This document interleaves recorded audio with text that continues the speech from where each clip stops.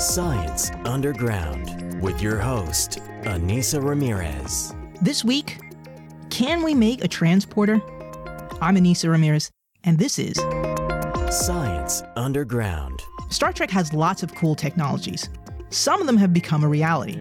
Communicators have become cell phones, replicators have become 3D printers, and computer tablets have become, well, computer tablets. But what we could really use is a transporter.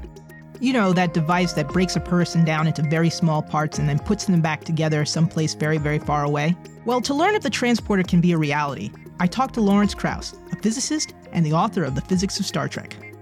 Assuming that in order to make you, I have to reproduce you down to the atomic level, there's a fancy law of quantum mechanics called the Heisenberg uncertainty principle that basically says I can't know where every one of your atoms is and what it's doing at the same time, which is kind of what I need to do to reproduce you exactly down at the atomic level. For a transporter to work, you have to be taken apart and put back together atom by atom.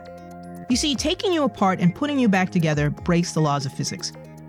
There's a funky law in quantum mechanics that says the more that you know about where an electron is located, the less you know about how fast it is.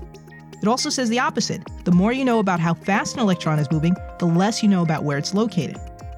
You can think of location and speed as two ends of a seesaw. The more you know about one, the less you know about the other.